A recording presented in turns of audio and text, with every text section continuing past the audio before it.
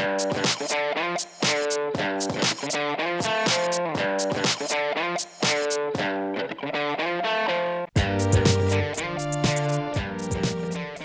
and welcome to NFT. I'm your host, Dr. Jeremy. Super excited to get into this episode with Bill Kara, the CEO of Addicting Games and EVIO. EVIO is my current favorite NFT gaming project, and you're about to hear why. We're going to jump into it straight away. So let's hear from our sponsors, Vinovest, and let's get into it with Bill Kara from Addicting Games. Here we go.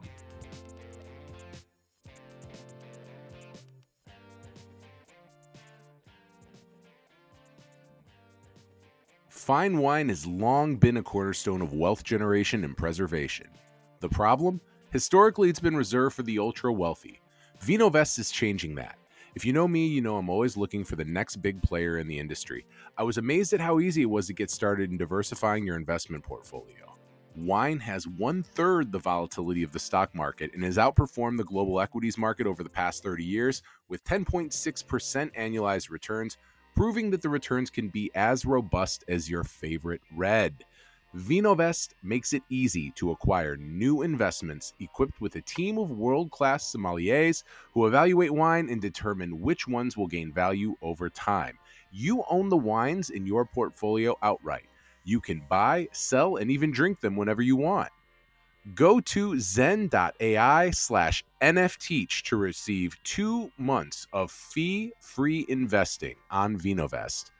Be sure to mention that NFTeach is helping you save on 2 months of management fees. It's time to start investing with Vinovest today.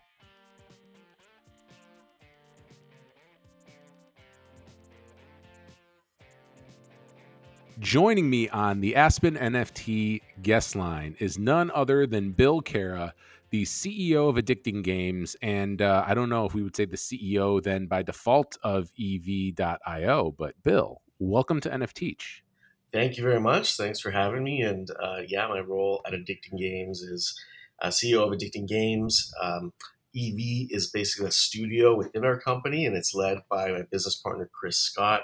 And then we have a small team that works on EV, larger team that works on Addicting Games, and products try to work together and support each other and things like that.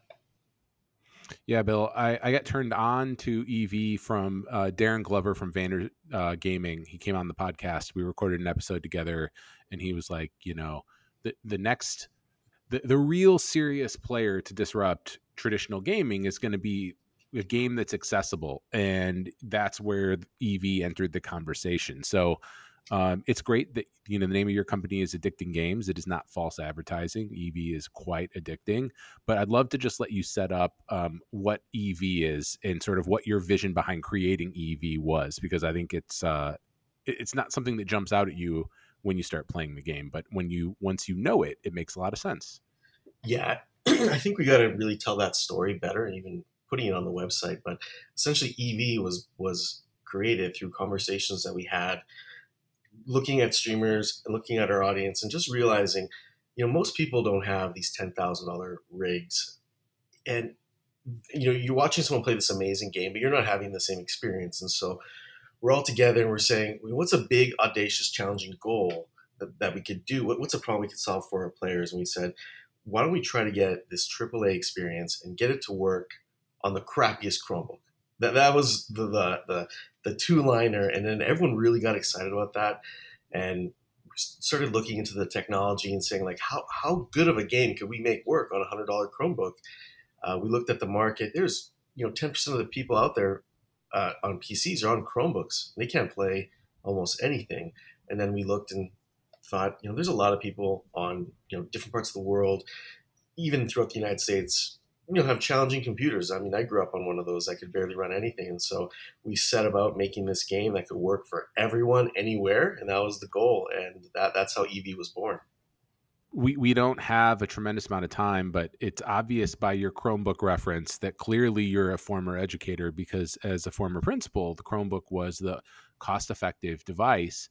But from a principal's perspective, it was always limiting because it couldn't do the things that the MacBook could do or that the iPad could do. So there were a lot of great apps that would come out from an educational perspective, and on the Chromebook, you always sort of felt limited, and you always sort of felt like there was a barrier between what the Chromebook could do and then what these higher end, more affluent, socioeconomically advantaged school districts had with their whole MacBook one-to-one program. So I know you have a background in education. Maybe just do a little bit there and let people know sort of, where Addicting Games comes from and your educational background.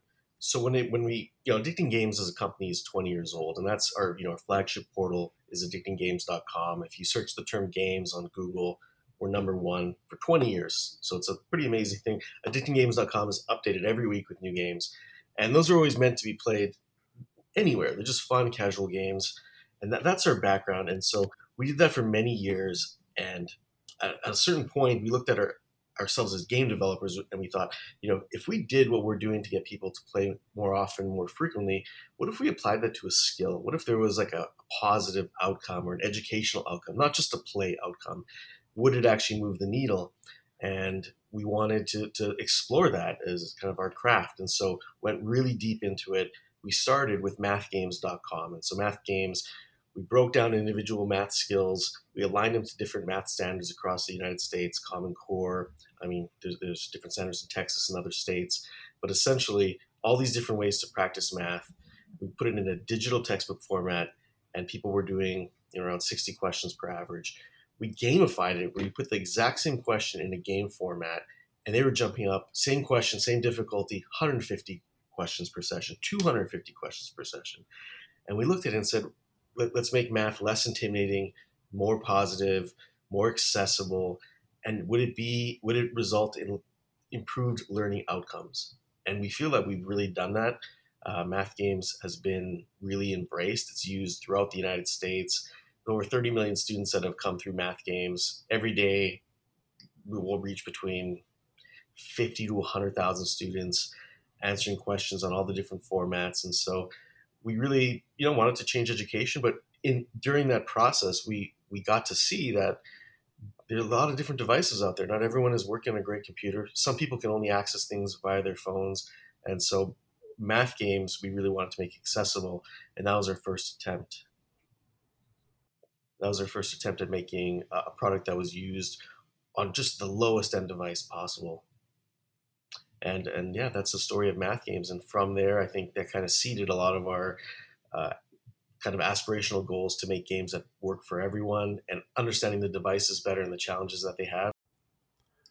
All right, Bill. So in terms of Eevee, you've talked a bit about the mission to make it like an accessible first-person shooter that everyone can play and enjoy, and it certainly is that. But maybe just describe the game in a bit more detail in terms of what Eevee is. So Eevee is a first-person shooter. It lends a lot of the play mechanics from Valorant and kind of Bungie-style games. It's a game that we've designed to be easy to play, but difficult to master. There are many different abilities and play mechanics that differentiate us between what you typically find in a browser game. And so a lot of it kind of is inspired from that Halo type era where, I think a lot of our gamers really just kind of enjoyed and the right level of complexity and simplicity where it's fun but not overwhelming. You get in there quickly, get some really good memorable shots, and then you're on your day. And so I think that's kind of what Eevee, that's the role that Eevee wants to fill in people's days.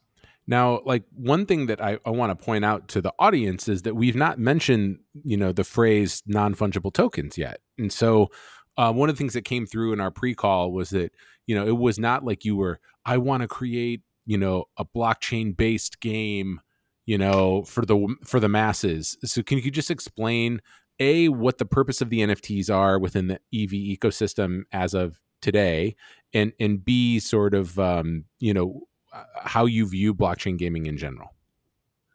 Absolutely. So we minted May 11th. Our NFTs are live. And essentially, when you get an NFT, it enables a few things. You have this unique player skin that you can equip and use in game. So your NFT looks like what you look like in game, which I think is very good. It enables you to earn from our play to earn pool that we have in game. So when you're playing, different actions will result in different things. We recently had a day that we turned that meter way up. and so people were actually earning 10 times the amount when they play. The NFT that you have will improve your kind of play ratio earnout as well. But when it comes to the NFT, everyone's on a level playing field. They don't actually give you any special abilities in game, but they do enable you to earn more quicker. And they obviously are unique cosmetics that let your character stand out. And that's what we have today from the NFT portion. But to your other question, really the NFT part of it, uh, it's not meant, I think when people say blockchain games or NFT games, to me, I kind of cringe because it's like saying, I'm making a virtual good game.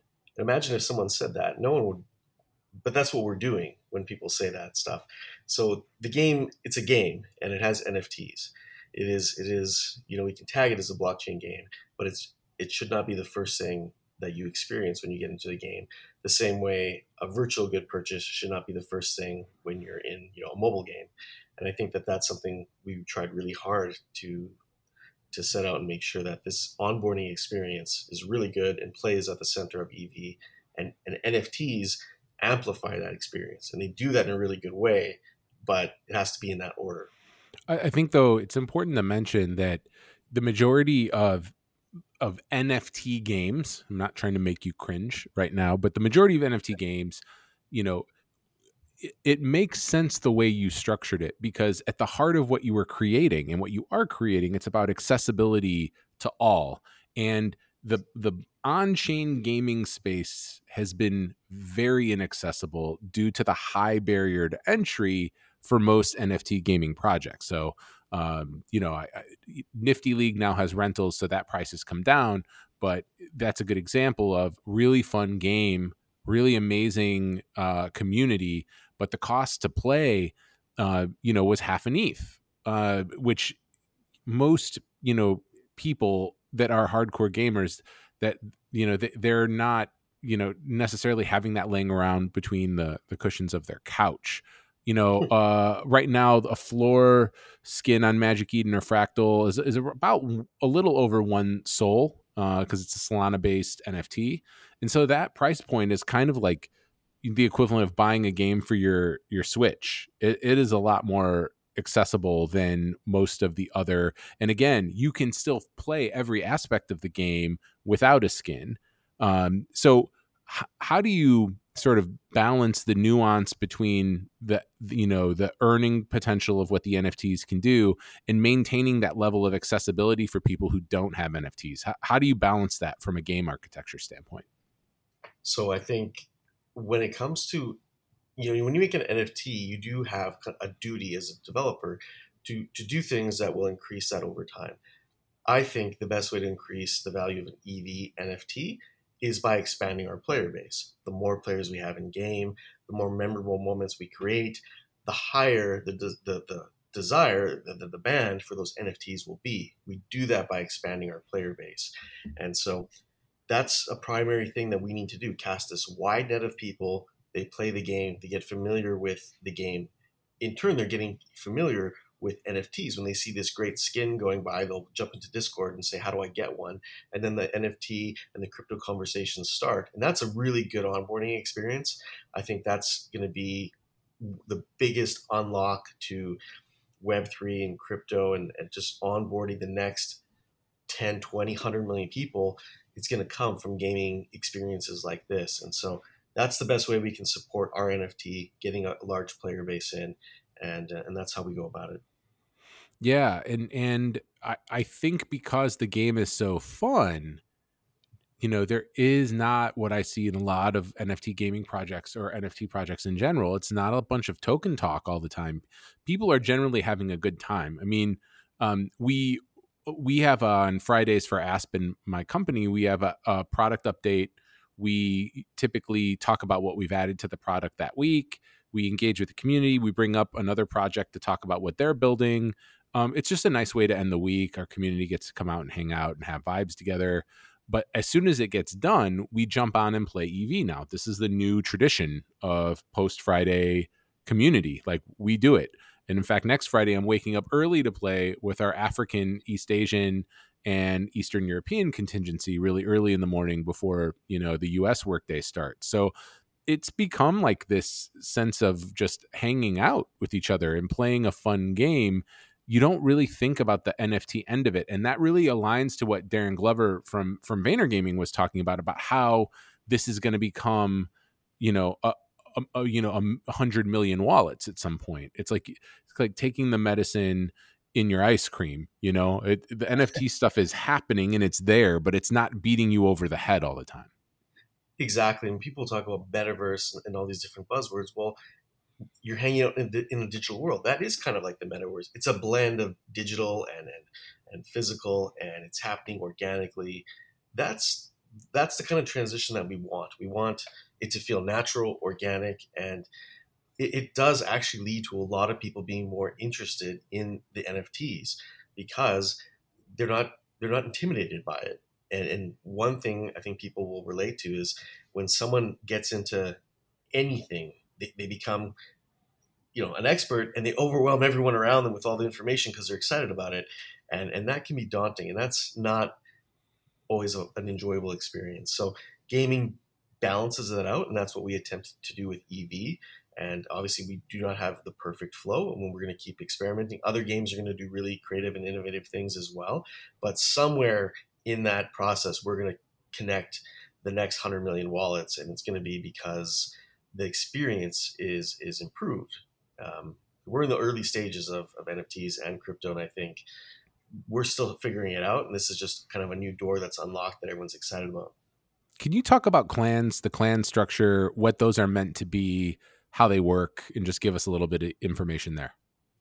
So, I mean, that's a feature that that's one of the most obviously requested features. People want to play together. It enables us to get people to play together. It enables us to have tournaments. Now with our prize pool, we can actually add rewards to it. It's really just a community building tool to enable more enhanced gameplay. And so, like I said, you need to get in at a certain level where you just hit the play button. But then once you start inviting friends, you can get a little deeper. Once you start really getting organized, you can go into a tournament type mode or contest type mode. And so it's one of those things that we want to create deeper experiences in EV, and we're going to keep layering it on. And clans and guild support, Discord support is going to be a big thing. It's one of the biggest things on our roadmap, are how to enable EV to be an extension of guilds, of Discord. So each Discord could have its own EV world where the variables are customized. So you can change the hit rates, the spawn rates. You can really customize your own EV environment to your guild or your clan or your Discord. And so there's so much really, really cool stuff in our pipeline. And we're going to be releasing a more detailed version within the next week or two. But we've already started development. We're actually well underway. But I think that's kind of the next big leap that EV has. So the EV that we're talking about today, in 6 months, is going to be quite a bit expanded. Yeah, Aspen has its own clan. We've taken an approach with our giveaway structure to make it far less predictable. We don't announce what we're giving away or how much we're giving away or anything. And so like we've just had so much fun with the game that we bought 10 EV skins and gave them out to different members of our community this week for being at events or whatever. But I just think like it's just a fun way to hang out, and it is to me the best I've seen in terms of being at the architecture of a model for a game that has NFTs involved in any capacity. Where again, it's that medicine in the ice cream scenario where it's not clunky. You literally just have to click your trackpad one time to start playing. I mean, that is how low the barrier to entry is to getting started and playing. And it is not an easy game. Bill, you said that it's like it walks the line between being really fun and easy to play and really hard. I don't know, man. Some of these people that I've ended up with from a clan in a clan perspective, like they're literally, I don't think they touch the ground. They just like jump. And then all of a sudden I'm getting exploded in some capacity. So, there's a huge variation of gameplay, which is great, but it's the best I've seen. I'm gonna be honest. Total in terms of fun factor, accessibility, use of the NFTs, not being free to play, but giving you the ability to buy in, but not in a way where it costs so much money. Where you're overextended. I'm just a huge fan of what you guys are building, and really grateful that you were willing to spend some time with me today. Thank you. And Chris Scott does such a good job tweaking and listening to the community, making all these changes to make the gameplay front and center. But one of the coolest things was we had a tournament that we ran, and we had Luminosity, so professional esports team players show up, and our community clans. It was so intense. The people from Luminosity actually got booted out early. They couldn't believe it because they were just expecting, they just thought they'd come in and mop up. And then afterwards, they're saying, we got to have a round two. We want to have a round two with the community. Rematch.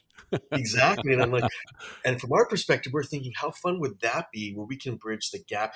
We're trying to bridge the gap between games and NFTs. Now let's try to bridge the gap between our players and professional esports players. Let's get you guys in the same tournament and see what happens. Now, to me, as a player, as a fan, that would be very fun. And so that's what you're going to see a lot more of. We did 2 tournaments, and I think if you look on Twitter, the feedback was amazing. The shots were amazing. And these streamers, they ran their own tournament, and they want to come back and they want to do more stuff with our community.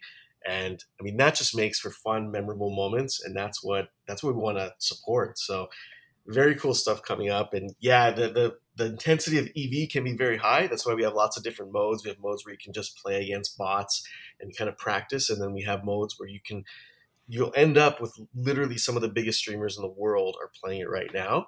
And I think clans are going to be a fun way where we can get clans and guilds for some of these biggest esports orgs in the world. That is going to be a fun thing for everyone.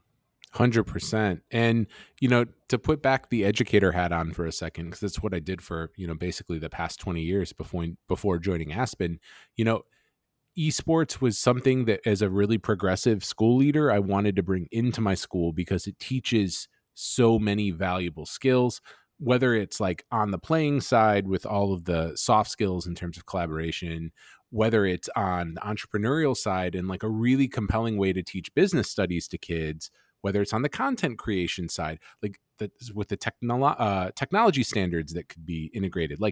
But the barrier was always the technology, the game. Like we couldn't get gaming PCs. No school I was in could afford that.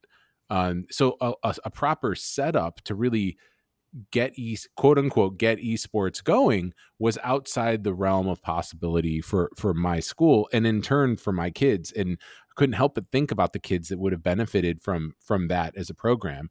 Like, are you going to be having any involvement in terms of like interscholastic esports with EV and getting that going? Because there's a lot of communities that probably would love to get involved, but they've not had a game like this that allows them to really participate. It's an interesting approach. I don't know how much we can do proactively, but I do hope by getting these tournaments set up where a lot of this can be done by anyone, a group of 3 friends can get in and then join a tournament and participate on the upside of the tournament. It's going to just open it up. I think we need to make the barrier of entry so low that anyone can do it. A group of friends can just jump in without support from anyone. But then if schools do show an interest, of course, we'd love to support that because, who wouldn't want to get more people into this type of environment where it's fun? We could do prizes that actually go out to the schools. There are so many things we can do. From our perspective, we have to program in a lot of things so we can do it at scale. And so when we want to have a next big tournament, we want to have thousands of teams come in. And to do that, a lot of that has to be done on the programmatic side. And so that's a lot of the stuff that we're working in now so we can do it at scale. But I really think, and we have no idea how big this can be, but there is a far larger pool of people, to your point, that want to be in tournaments that don't have the opportunity because the games don't exist and the technology doesn't exist or it's too expensive.